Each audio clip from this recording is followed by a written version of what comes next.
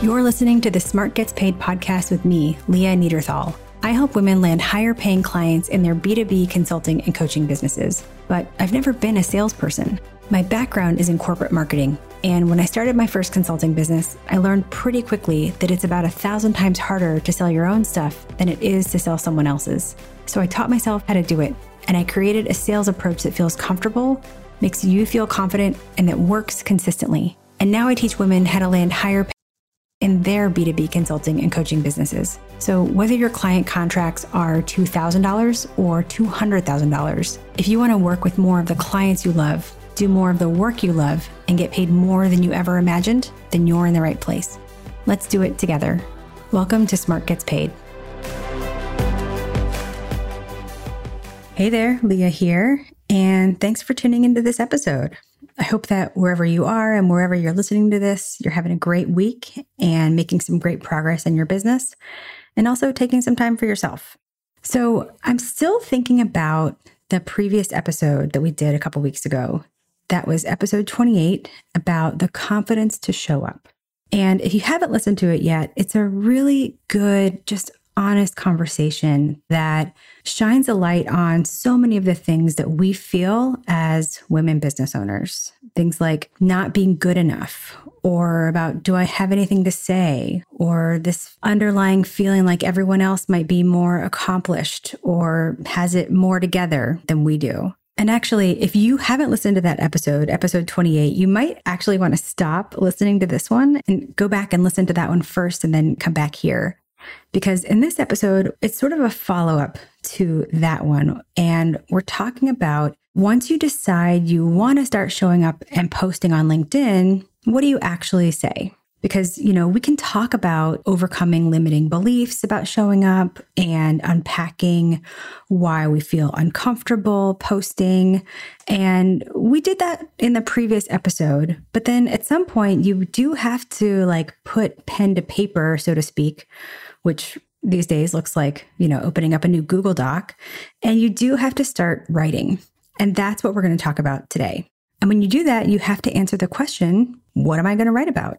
But most of the time when I talk to women consultants and coaches, that question doesn't sound like, what am I going to write about? It comes out like, what would I even write about? What would I even say that has meaning, that's interesting, that anyone would want to hear or that anyone would care about? And of course, I have 1,000 thoughts about that. And I teach those thoughts and that methodology in the Pack Your Pipeline system about how to get seen on LinkedIn. But I wanted to hear from my clients who've done the system and hear what they would say to this woman. Because I have to tell you, everyone struggles with this question of what would I even write about? Everyone struggles with it to some degree. I struggled with it before I started testing out the techniques on LinkedIn that would eventually become the Pack Your Pipeline system. And the women that you're going to hear from today, they struggled with it too. And it's not just women business owners. I was actually talking to a woman who is the chief technology officer of a software company. She is in the C-suite. She leads a team of 20 developers. She's involved in every strategic business decision. We were talking about LinkedIn and she said to me, well, what would I even write about? And it was just such a brilliant example of the truth, which is that at every level, no matter who you are, we still, to some degree, doubt our abilities and doubt that we have something to say. So like I said, the women that you're going to hear from today, they felt the same way and they overcame that feeling. They learned that they did have something to say, and then they learned how to distill that into posts on LinkedIn, which they also use for content like newsletters and other stuff like that.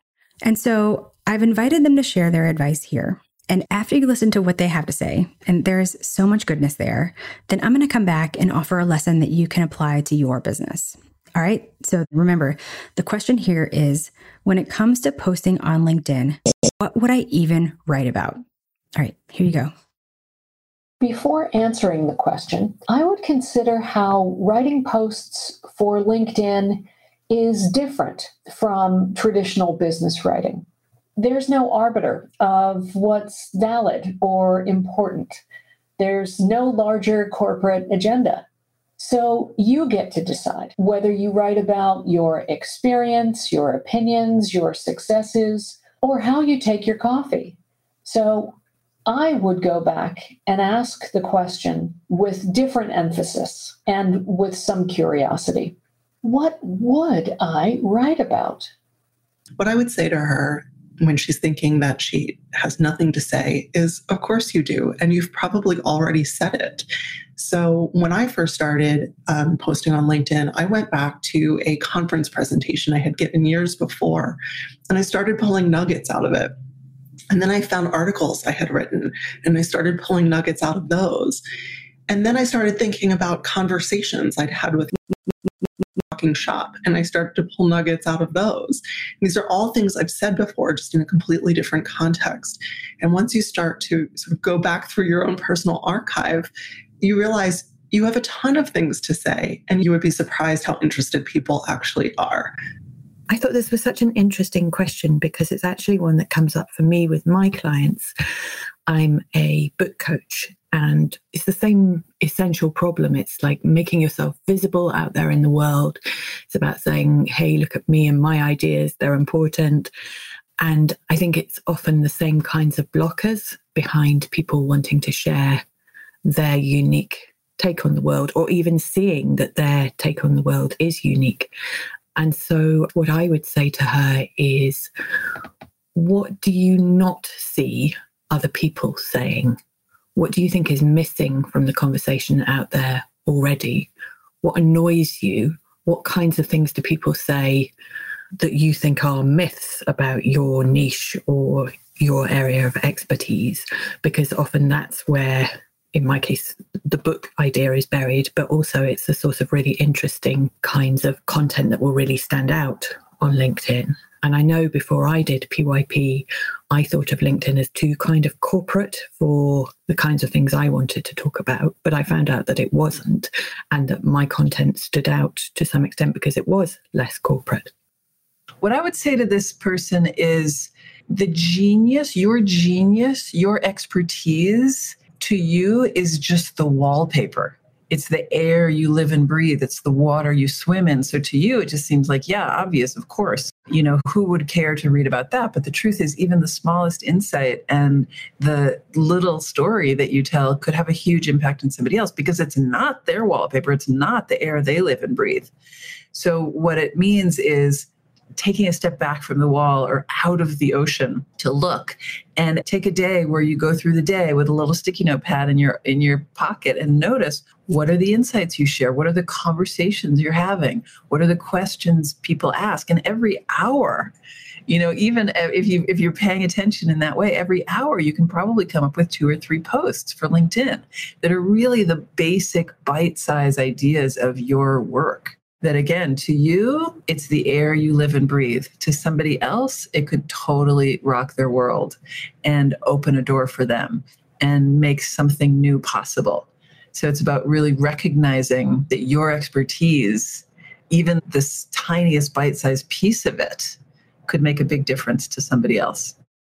So I knew I needed to do it for, I don't know, years. I mean, I was active on LinkedIn, but I wasn't posting until I started doing Pep Your Pipeline. And it was that same overwhelm of, I don't know what I'm going to post. I don't have anything to say. And so when you start to refine those topics, like you show us how to do, and then use the tools that you gave us, now it's a system, and I can actually bang out 12 posts. So it feels very effortless, and it feels very just like what I do now. So I only do posts 3 days a week, but I haven't missed a day since I started last November. It's been almost a year. So I would say, like, based on the question that you asked, that even though you know you need to do something doesn't mean that you're going to do it if you don't have a system. And that's what Pack Your Pipeline gave me.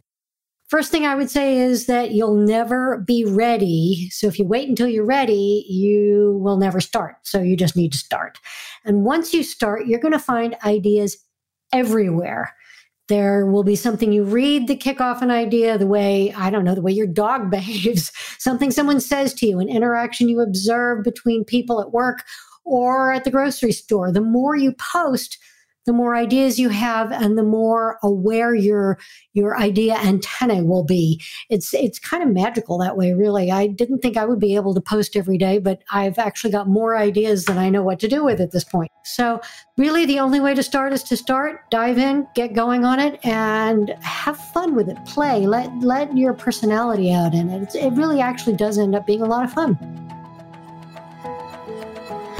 Oh my gosh, it's all so good. As a coach, this is the stuff that makes me so happy. Hearing the after, how my clients feel and what they offer after they've overcome all the things. So that was Marina Erelkar, management consultant and founder of Hampstead Solutions, Emily Weisgrau, fundraising consultant and founder of Weisswood Strategies, Sophie Dale, book coach and founder of Fully Booked Studio, Johanna Walker, speaking and storytelling coach at johannawalker.com, Casa Grant, founder of Casa Grant Communications, and Grace Judson, leadership coach and consultant at gracejudson.com.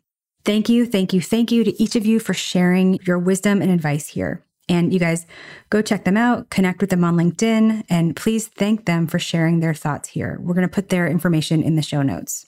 So there is so much here, so much goodness. And I just want to leave you with one additional thought that you can apply to your business. So I started my career at big ad agencies. I worked at DDB and Leo Burnett. And then after that, I went in-house to a mid-sized tech company. And I worked in corporate marketing. And in those jobs, I was just really comfortable, just sort of putting my head down and doing the work. And I was lucky. I had great bosses. And so my work would get noticed. And as a result, I'd get promotions and new opportunities, and all from just doing good work. It never occurred to me to promote myself or talk about what I was doing or toot my own horn. I mean, that just made me so uncomfortable. And not to mention, especially in those first big ad agencies where I worked, nobody wanted or even expected a super junior person like me to be touting their achievements. So I did great work, in the background. And I talked to a lot of women who spent their careers doing the same thing. And there's a lot written about how women tend to do this. We tend to sort of put our heads down, do great work, and expect or hope that it gets us, promotions and achievements. And it does sometimes, but, in reality, we're often surpassed by men or other employees who can tout their own accomplishments. But anyway, this is the way so many of us feel comfortable, working in the background. And then we start our businesses and we tend to do the same thing. We do great work and we hope that it gets us noticed. But here's the thing. When you're running a business, doing great work in the background does not get you noticed. It does not get you clients. It doesn't get you business. It's what my client Betsy Talbot calls being quietly awesome. And it might have worked when you worked for somebody else, but it just doesn't work when you're running your own business. When you're running your own business, you have to make yourself seen. I found this quote a while back from Jenny Sunden, who's a media researcher, and she put it perfectly. She said, "In order to exist online, we must write ourselves into being." So if you're not writing, or, maybe you like video, if you're not doing something to write yourself into being, the truth of the internet is that you just don't exist online and your business doesn't exist online. And I know that sounds super harsh, but it's true. And if you don't exist online, and if your business doesn't exist online, then you can't be found by the clients who need what you do and who want to work with you. So don't be quietly awesome. Write yourself into being. And if you want help and a system and tools, check out smartgetspaid.com and set up a call with a member of my team, and we'll help you figure out if one of our programs is a good fit for you.